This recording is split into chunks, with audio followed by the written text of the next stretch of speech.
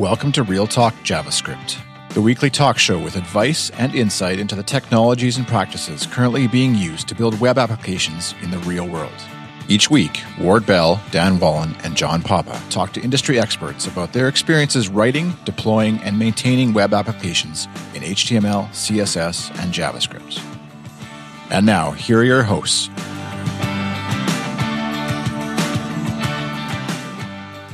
Welcome back to Real Talk JavaScript. This is episode 66.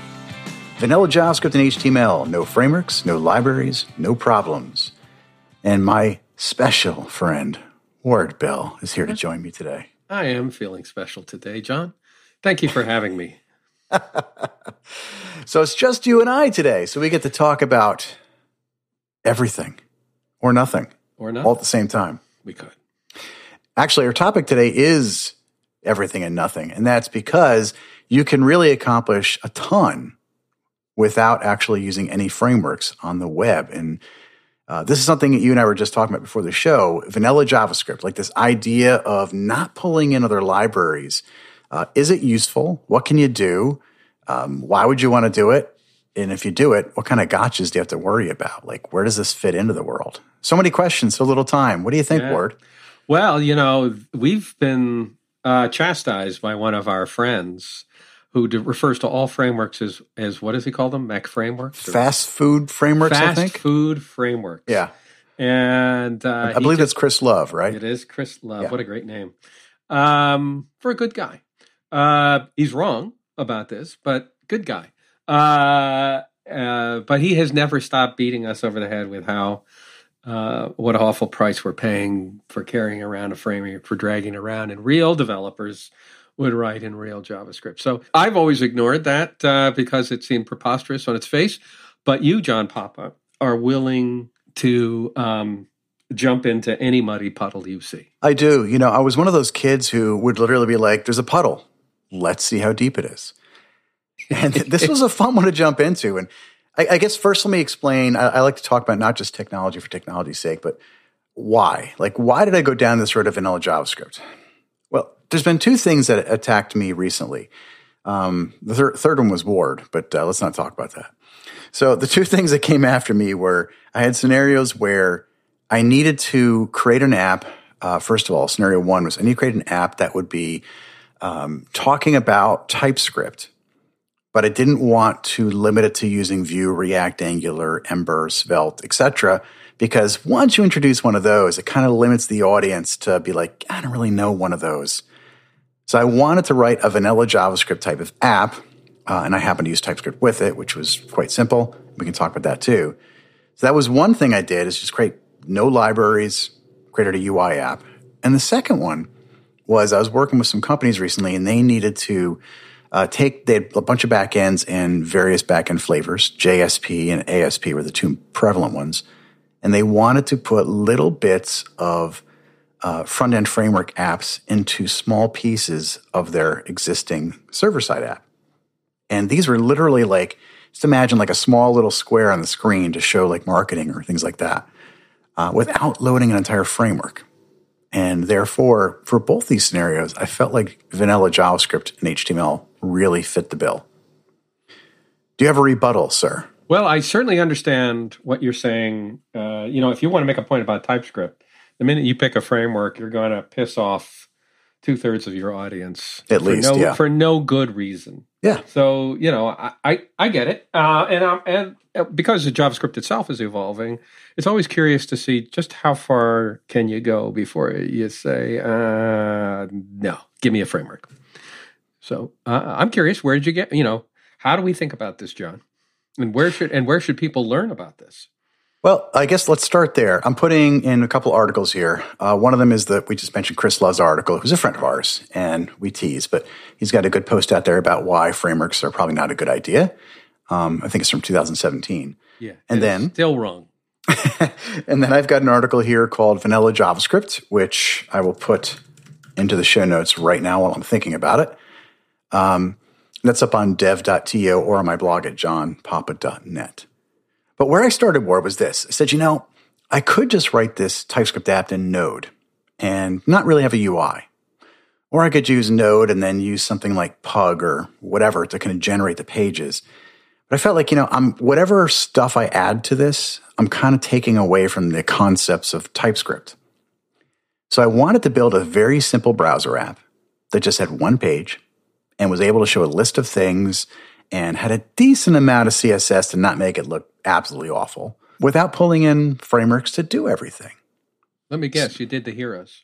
I did a list of heroes, Ward, yes. You are...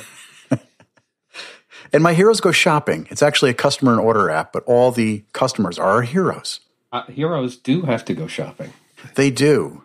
And our heroes went shopping for a lot of technology, according to my app. Did they? They did. So I started there and I'm like, first thing I had to figure out was what's the bare minimum? Since I was using TypeScript, I needed to compile the TypeScript. And I first started with, do I do this with the TypeScript compiler, which you can, or because I was using some Sass, and this is just a preference, I could have used CSS, how do I then build that too? So I actually ended up building a very simple Webpack config, and I know those two words don't always go together. No, they don't. And we're already into a framework, I just want to say. Yes. Or a library or something. Library. Depends on, a library. And so... do we need a diversion about the difference between library and framework, or let's just let that one lie? Let's let it go because I think that's a rabbit. That's a deep hole that nobody cares about, including us. But yeah, so I started there with Webpack. So you could say right out of the gate, yeah, I chose TypeScript and Webpack. Did I need them? No, I didn't need TypeScript for the one I wanted to show TypeScript. I did, but I wanted to use TypeScript. So even without TypeScript, though, I still needed something to build my app because I wanted to use Sass to put things in. So this was a back-end build tool, and I kind of just said, okay, that's fine. Let's go there. By the way, I'll put the code up for everybody to look at. But once you get beyond these things, then I got into, I just want to show a list of things on the screen. So how do you show a list of things on the screen when you don't have a framework, Ward? You just type them right into HTML. You do. You hard code everything. Yeah, hard code the full list. That's how you do it. And you're done as long as you don't have any changes. And that's a lot of where I started. I started with, I wanted to make a network call to get the data. And, so I could have used the Fetch API there. Or I could use something like Axios to go get it. It's up to you. Fetch would be more pure vanilla, right? Mm-hmm. And then I'm like, all right, I go get my data. Now, how do I render it? And this is where it got interesting. I started in my head breaking apart. Well, I need to create a UL, and in the UL, I need to create these heroes. Can I stop you for a second, John? Yeah. Because we're talking about JavaScript as if it was one thing, but there are, in fact, flavors of it, right? This is the really old stuff. Then there's ES5 and ES6, and I don't know where we are today. I don't even know if they label them that way anymore. Nope, they have to do by years. Yep. And so, TypeScript means that you don't even have to think about this. But if somebody were really trying to avoid that, wouldn't they also have to? They would have to make a decision about this and either go real old school or pick one of the ES somethings, and then they'd have to use Babel or something, right? So you're on the hook. If you want to use modern JavaScript, you're on the hook, aren't you? Yeah, that's a great point. For the most part, I think you're right. Like if you want to use modern JavaScript and you don't want to worry about what browsers can use your app, you either need to be really careful and go to a site like caniuse.com, which I just put into our notes, and make sure every feature you're using is supported by all the browsers you need to target. Or you could use a tool like Babel.js or TypeScript, which will automatically target the browsers you want, which to me is a much better choice. It feels like it. Okay, so we're not your choice of. What my point is that your choice of TypeScript didn't then lock you into this whole build tool chain because you'd be having one of those for if you didn't use TypeScript. I think, assuming that you wanted, like any normal human being, to use the advanced features of modern JavaScript. Yeah, do you really want to worry about which things are in which browsers all the time? I don't really want to do that. It's kind of nice to know, but you can. So to me, that's the big advantage of TypeScript or Babel, for that matter. Okay, so we're into that. So now you're, of course, obviously, if you just wanted to list and you just typed in HTML, you don't need any of this stuff. But now you actually want to have a dynamic list. So what did you do? Yeah, and let's pause back on the fetch API, because I mentioned that and say, hey, I could use that to go get the data. But even on Can I Use, I'm looking at that, and it's supported in all the modern browsers except IE. Not to be very clear, that's not the same as Edge. So IE and Opera Mini do not support it, according to Can I Use. Does IE qualify as a modern browser? I don't think so, but it's listed separately, and there's still a lot of people who use it, right? Yeah, I guess there are. So just to be clear, if you use Fetch, then you're not working in those. So another option would be Axios, which is a library. But this is why libraries exist, right? To fill some of these gaps in some ways. So let's pause there for a second and say, maybe we should make a distinction between these frameworks, which are really application development frameworks, and libraries that assist us. I mean, most people don't really have an objection to using a small library to get data. They don't mind Underscore or its derivatives. Things that focus on one distinct thing. Little assistance, something small that's helpful. I guess they wouldn't even mind if you used RxJS. Just to pull that one out. But your real point here is, could I live without an application framework that's composing the views? Is that your? Yes, and as few libraries as possible. Okay, I'd say. Like, I mean, if you didn't want to use Fetch even, you want to hit all the browsers, you could literally use XML HTTP request, if you want to go old school. Yeah, you could. So there's ways to get there. But let's say we've chosen one of those to get our data.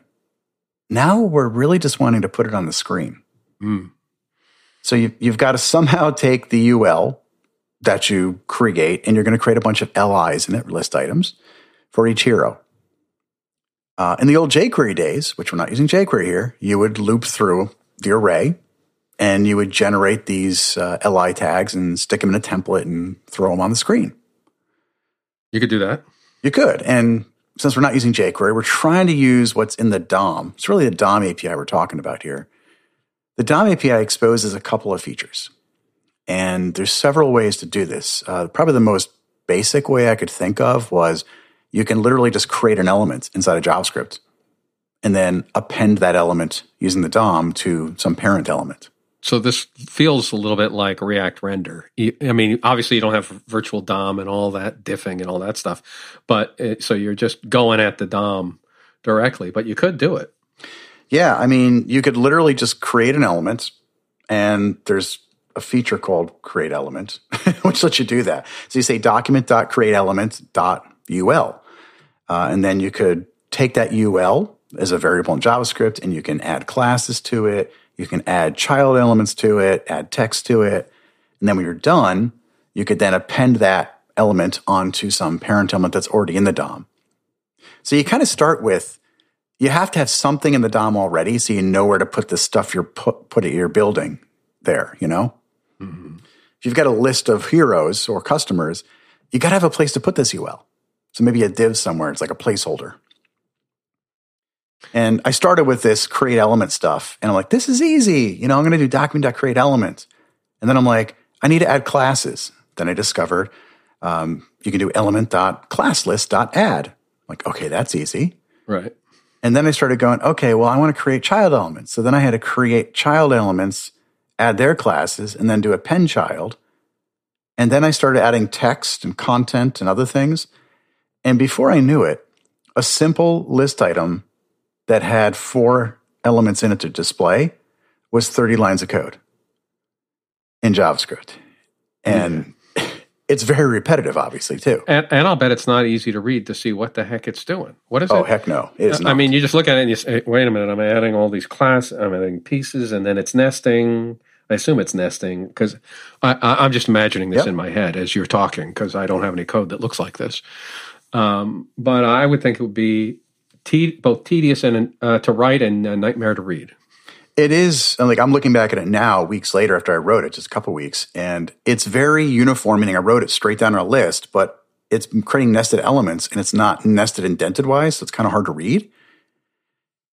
And even at the end, I had to make decisions about, okay, once I have this UL with the list items in it, I need to put it in the DOM. And at first, I was just appending it. But the problem there is what happens when I have to refresh that list? Yeah. So I ended up, there's a couple ways to go about this. I ended up doing with the very crude technique I did was a replace with. So on the parent element, I basically replace whatever is inside of it with this new UL, which is not very efficient, quite frankly. But for my small set of data, we're not talking 10,000 rows. We were talking 10. There was no performance issues whatsoever. Now I happen to be looking at some code here, and I noticed that you're adding event listeners. I am. Because somebody's got to click, or you want it to respond to user behavior, right? Yeah, and there's no ng click, and there's no v click, or well, not only that, but I don't see you unhooking any of these things. Probably not in the code you're looking at there. Yeah, but yes. Right. But that would be easy for somebody to forget to do, right? Because what happens multi-page app, sure. Well, even if you were adding and removing list items, every time you do, each list item would have an event listener on in case they clicked it. Is that how you worked it, or did you try and hit it at a higher level? How did you handle that? So in mine, the list items didn't have clicks in them, but you're right. If you had list items that each one had to be clicked, then those event listeners would be added to each one. And then subsequently, when it gets wiped away, if you did destroy them, as you said, you'd have to remove those and then re-add new ones. So you'd have to manage all those events yourself. That sounds like fun, doesn't it? Oh, that sounds peachy to me. Hey, score another point for Chris Love, right? It's easy. I'll bet he writes helpers. That's the interesting thing. So if you're a vanilla JavaScripter, you might say, I want to create a whole library of utilities to help me write this stuff. I guess you would have done that. Most people I've seen who try and do this with vanilla JavaScript write helper functions.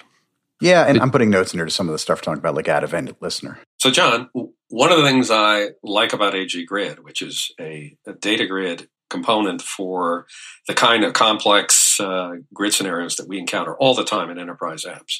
One of the things I really like about it is that it works for a variety of frameworks, Angular, React, Vue, or just vanilla JS. Does that ring a bell for you? Oh, it really does. There's all these different companies that I work with where they have no choice but to use a lot of these different tools because they have different teams working on them. So being able to port their code or share that code and that technical investment they have is really important to them. Yeah, well, it's important to us, ideally, we're a consulting company, and, we never know what our client's going to want to use, Angular, React, or Vue, but they're all going to need a grid, and it's great to be able to reach for the one grid that works everywhere, AG Grid. At any size company, too, because you could have these teams that maybe they only use one framework, but eventually they're going to switch to another one and be able to take that investment again and reuse it is really nice. So if a multi-framework grid makes sense to you, you should certainly go over there and check out AG Grid at ag-grid.com and tell them Ward and John sent you. But yeah, eventually, kind of jumping ahead to some of the story, as you're saying, I created, and I have very limited stuff going on here. I created a small little file called dom.ts. And in my dom.ts, I've got some little helpers. Like something commonly I did was grab an element and stick text in it. Oh, I'm looking at that now. You're right. I'm just guessing, by the way. I'm looking at this code for the first time as you're talking to me. Yeah, and that was on purpose as we recorded this, so we can get real reactions here. Like I have a set text and a get text function, which I pass an element or a document fragment, and I either set the text or I get it out. Mm-hmm. Creating a div, for example. Every time I created a div, I was always adding classes to it for CSS. Mm-hmm. So I created a helper to do that. Mm-hmm. There's even some more complicated stuff. And this isn't complicated, but cloning elements from templates, which we should talk about a little bit. Oh yeah, what's a template? I'm sorry, I missed that part.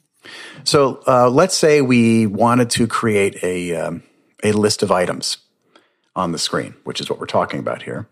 And with that list of items, we find ourselves constantly, having to do all that create div stuff to create the UL, the LIs, and all the divs and things inside of it. Wouldn't it be easier just to write the HTML, store it in a file, and just say, give me that? It would be tempting. I mean, that's kind of what you do if you're writing in Angular or Vue. I don't think you do that if you're writing in React. Yeah, not necessarily, but like you could even consider the render functions. In the render functions with JSX or TSX, I mean, you're effectively writing your HTML right there. Yeah, you're writing the template inline. Yeah. Nobody in their I'll just say it. I'll be opinionated. Nobody in the right mind wants to write, create div this, create div that. Let's add the class. And Right. once I did that and wrote 30, 40 lines for a single template, I was like, I'm going to go write this in HTML and find a way to go grab that template and pull it in with one line of code. How did that work? So I went down a couple roads because first I thought, I want to stick these templates in another file and go get them. Yeah. And I immediately ran into, there is nothing baked into JavaScript in the DOM that will elegantly let you just refer to another file and pull a template in, unless you want to write your own little function that uses like XML HTTP request. Require.js will do it for you. You can use a lot of APIs to do it in libraries. And there was even a feature in Google Chrome for a while that would allow you to do it, and they've either since yanked it or about to yank it. But in the end, what I found is there's a feature in the DOM which allows you to refer to a template tag. So in HTML, there's a template tag. And what I did is I wrote a little helper function. And what this function does is you tell it the name of the template, so you give it an ID, and you use document.getElementById for that name. And then I just do document.importNode. That's the API. And then I give it the name I give it that template's content. So basically, the template content is detached from the DOM, and then I import it into the document, and it creates a clone of that template. And then once you have that clone, then you can like set the text and change, stick the values in where you want them to be. Right. You just modify properties of it. Yeah. And then the final step is you've got the clone. Think of it like, external DOM stuff. It's still floating somewhere. It's not attached to anything. But now you can just append it to a child somewhere inside the DOM. And that's what I did. I grabbed the UL with the LIs as a template, and there were placeholders for the actual values for everything. And then I imported that into the DOM, went through and the array and inserted all the values in, and then I appended it to to a div. And the total amount of code was about 7 lines of code to do that. So significantly easier than the 40 and much more reusable. Yeah, except the consequences that your index.html has to have all of your templates. Yeah, for right now, I only had 3 templates, I think, and they're all inside the index.html page. Now, granted, this was for a small one-page app where I just stuck perfectly for your demo because Yeah. you're trying to teach how to use TypeScript without prejudicing somebody by picking or like that marketing example. Yeah, the marketing example. But once you have 20 of these, this is not the way it's going to go. Yeah, that's when you'd be like, why do I have to put all these templates inside the same page? Couldn't I make requests? And it does make them easy to find. It does. It certainly does. Let's put all our code in one file, and we'll know where it is. So we've talked about quite a bit there. Like we talked about templates and how we can grab the stuff and the DOM APIs. And the ones I use the most, Ward, I was kind of looking through here as we were talking. Create element, get element by ID, query selector, append child. They're the ones that come up most.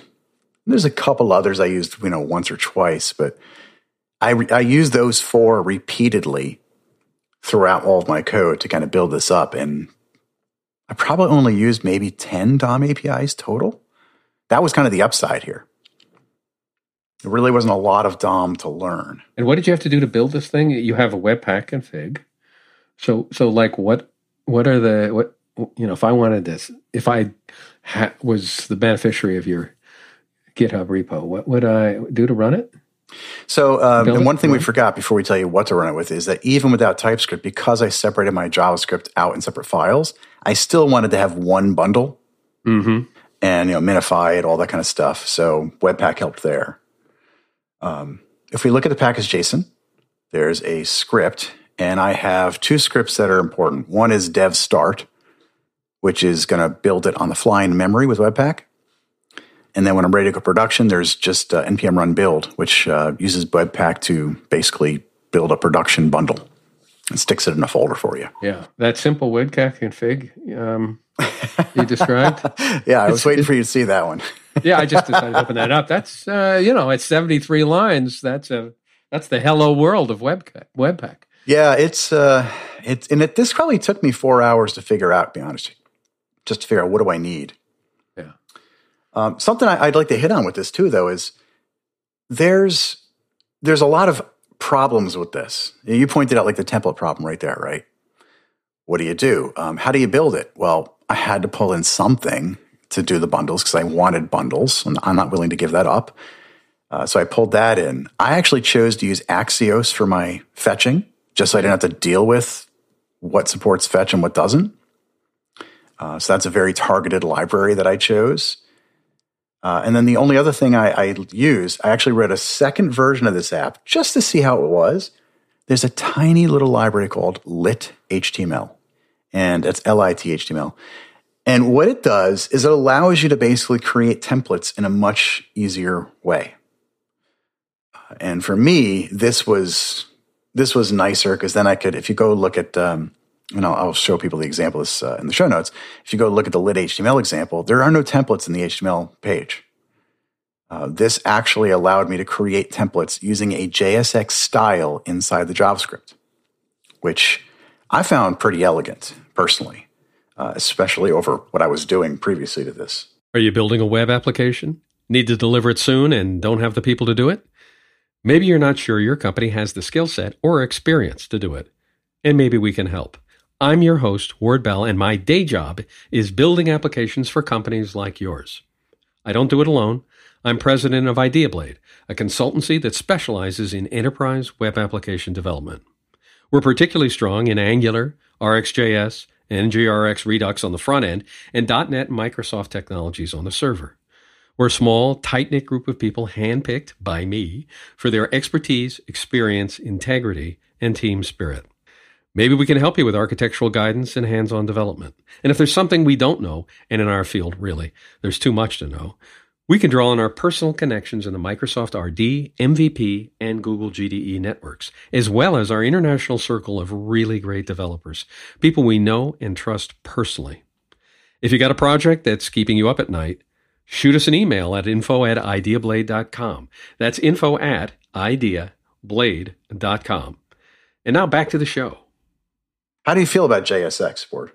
Well, that it gets philosophical. I mean, if you like the React style of constructing the view from fragments of HTML and from pieces of JavaScript, then you're going to want something like JSX to make it easy to write the HTML part of that gets soldered together. So I think JSX is just fine, honestly. Yeah, I think if you're talking, let's say Angular versus React, you're looking at HTML files for your templates versus JSX or TSX, which puts the HTML inside of your code. 6 of one, half dozen of the other to me. But if you're talking what we've been doing with vanilla JavaScript, now we're looking at, we have our HTML piling up in templates in our index.html, or we could actually just put the HTML and write it like we normally would, but yet inside of a template string. Yeah. And that's what you're doing with lit? You're using lit to help you with that? Yes. Oh, that is cool. We should actually put that fragment. We should put that fragment of lit in your and I think what I'll do is people can read it. I'll put some pointers to the GitHub to those pieces. Right. And boy, if that doesn't look exactly like JSX. It does. I mean, you say return, and then there's keyword HTML, and then right after that, you just put a template string, right, the backtick, and you just put your HTML and indent it and all that fun stuff. You use curly braces just as you would in React to escape out to get some local JavaScript. Exactly. And to me, this was a heck of a lot better solution than embedding templates inside of the HTML. But then you go back to, this isn't vanilla JavaScript, John. I'm using a library called lit.html, but yeah. I kind of liken lit.html to, remember the days of handlebars and mustache? Yeah. I mean, that's its substitution. Yeah. Now, was this an NPM package that you had installed for developers, or? Yeah, it's an NPM package that you can go grab, and I'll put a link to an article I wrote on that. I'm looking at your package, Jason, because that tells us what, how much did you cheat? So and your runtime. There's 4 things in my package, Jason. There's 2 of them are Font Awesome's icons. Yep. Third one is Axios, which I've already confessed to. And then for the first app with just vanilla, that's all I needed. But the second app, which I used lit.html, I also have lit.html as a package, which I download. Okay, I see Promissify. I don't Yeah, you're looking at a different project there. Sorry. Aha. Yes. Aha. See, it's like I'm reading a different book. Yes, you are reading a different book. And I'll put this up there. So I have a very trimmed down version of this app, which we'll go on GitHub for the show. I wanted to release it after we talked about this. And let me go ahead and put the show notes. There's an article I wrote on lit HTML. It was funny is I started tweeting about lit HTML, and the folks who created this started chiming in and talking about it. And I really liked it. I mean, I've heard about it for a while, but I never really found a reason to use it. And if you check this article out, it's really cool to our listeners. It's basically just templating. It solves the problem of how do you render templates in an efficient way to the browser. Now, words you brought up as we were first starting to talk about this, how do you handle safe HTML? You want to talk about what that means? Yeah. Well, one of the real risks of writing your vanilla JS app is as you start taking values and plugging them into HTML, the question becomes, where did you get those values from, and are they safe? Like if you were getting something out of a database or something out of the user typed into an input box, that could easily have some JavaScript in it that would execute on the client, and that would be a big no-no. So all of the frameworks sanitize anything that it plugs into HTML. And if you were just writing without any help, you would have to remember to do that yourself every time. So what did you do? Does lit take care of that? Well, in the vanilla JavaScript I did, nothing takes care of it. So you would have to do it yourself or find a library that did it, which again makes you go, well, at what point do I start filling these gaps that I just go grab a Vue or React or Angular, right? Or Svelte for that matter. With lit HTML, I have to go look here real quick to see. I believe it does handle sanitization of the templates, but I have to go look on the docs, and I'll put a link into there in the show notes.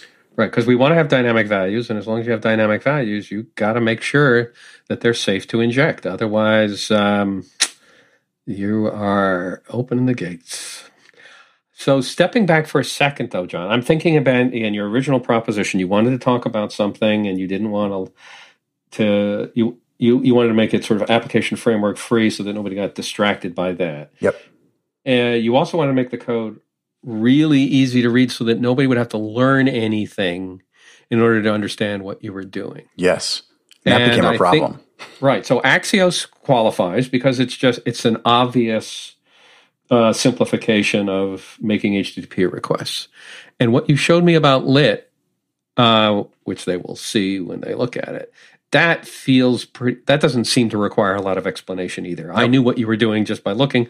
Of course, I've used these things before in React and stuff, but it doesn't require a lot of explanation. So I think you're still meeting the criteria you set for yourself, which is that maybe you use a little helper library here and then, but it doesn't require a lot of explanation. Yeah, and it became like, here's how my demos started working. The top of my file was generally a lot of, go get this element and connect these event listeners to it, with some helpers. Now I would put a bunch of those up top. And then usually I'd have like a render function. I just called it render because that seems to be the convention. Mm-hmm. My render function in my main page would effectively, show a message, a progress bar, go get some data, and then once that data was back, using a callback promise or async await, whatever you want, it would then defer to some DOM utility that would write, that would go and would grab the templates, put them together, and attach them to the DOM.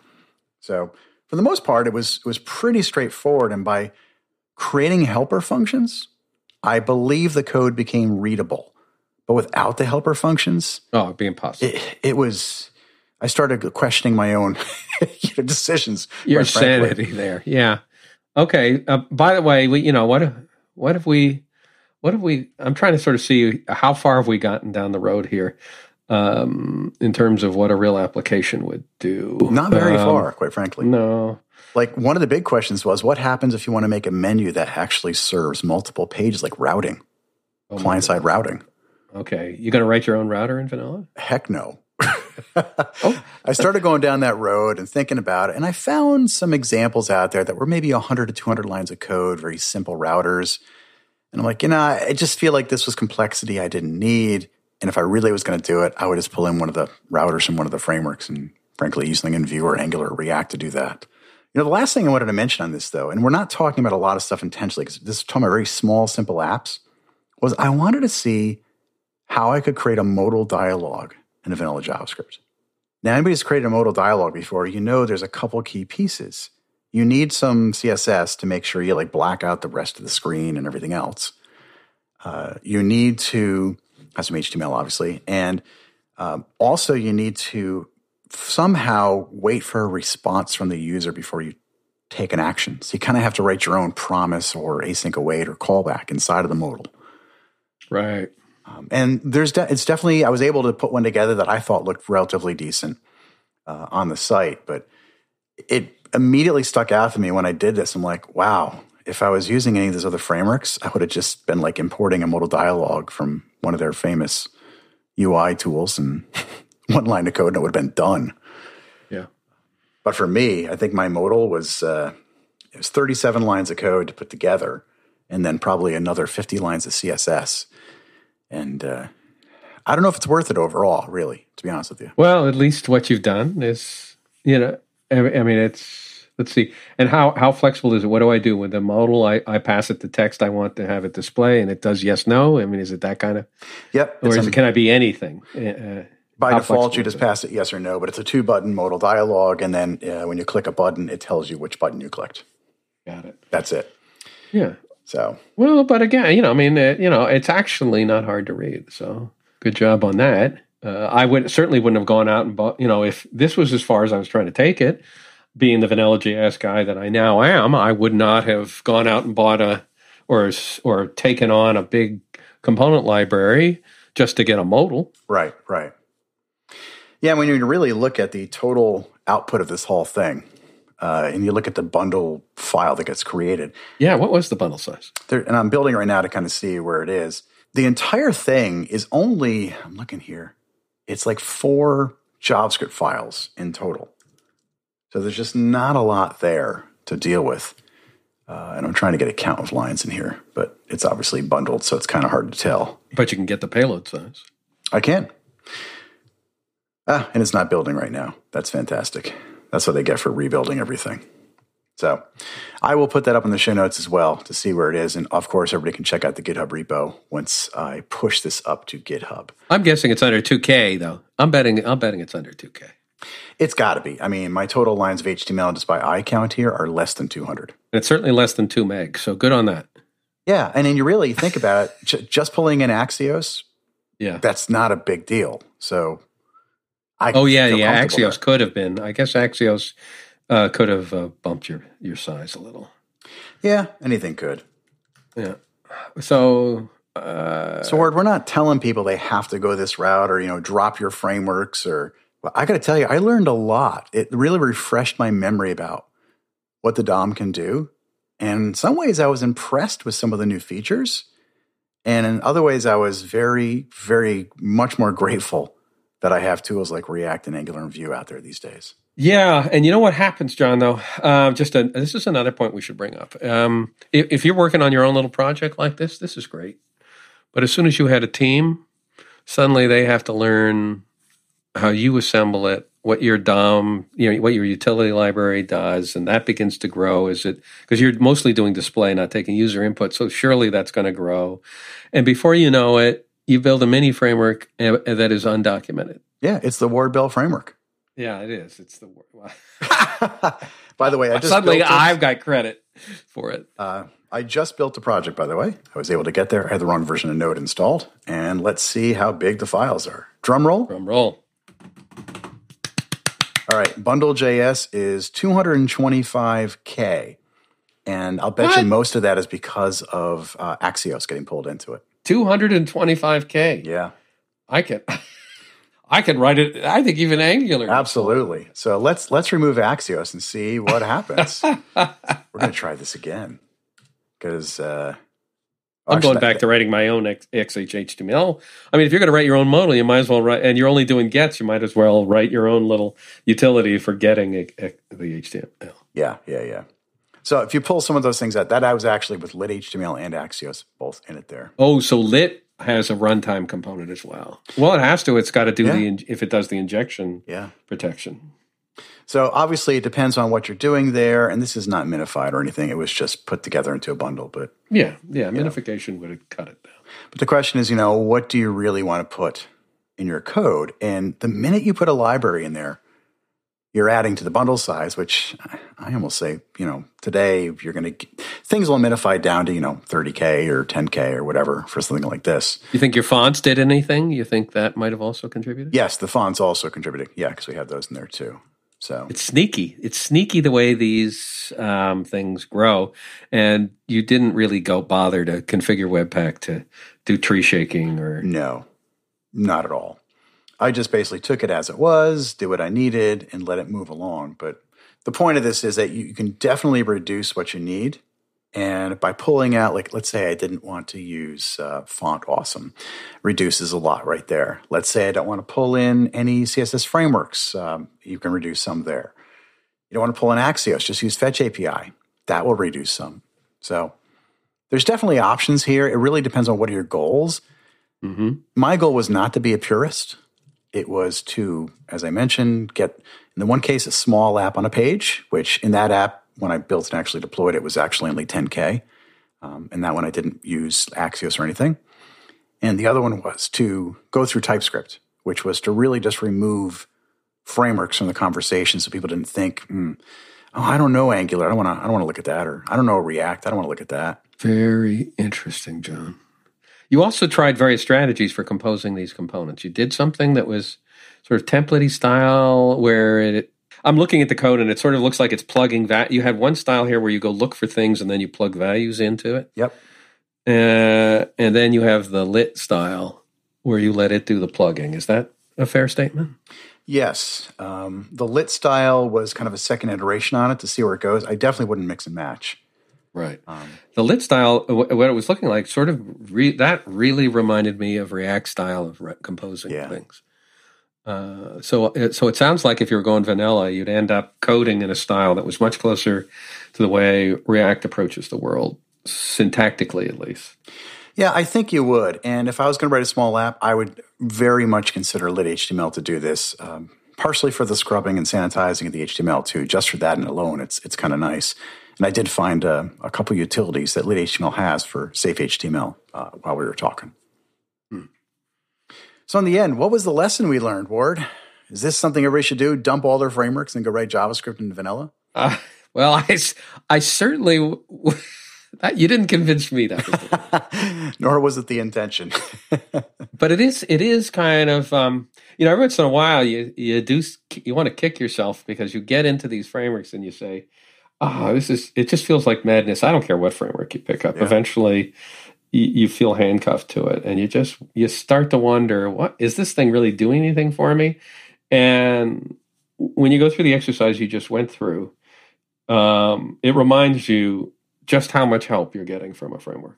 Yeah, and if you, for everyone listening out there, if you look at the article, which is the first link in the show notes on vanilla JavaScript up on dev.to, I walked through kind of how I built this and the steps that I went through, a lot of what we talked about today. And right in the middle of this article, there's a section called Rendering the Heroes with the DOM API. And you'll see the 30 lines of code it took to create the UL without templates. And you'll see why I was motivated to get away from that and then instead use a template, which is just HTML. Yeah. So our libraries are doing stuff for us. Certainly are. Hey, Ward, it was fun talking to you about this today. And I know it wasn't a deep topic, but I think it's always good for us to look back on where we came from. Oh, it's a good refresher. This is Real Talk JavaScript. It is. Hey, and everybody, thanks for joining us for this special episode. This is episode 66, and if you're a Star Wars fan, it's like Order 66, which I know Ward just absolutely loves when we reference Star Wars. So, no, but if you're a U.S. history buff, then you're thinking Route 66. Route 66. Which is where I get my kicks, 66. And I'll put a link in the show notes to this as well, since Ward likes to read up on Star Wars, so... Thank you all for coming, and we'll see you next time every Tuesday morning. Thanks for listening to Real Talk JavaScript.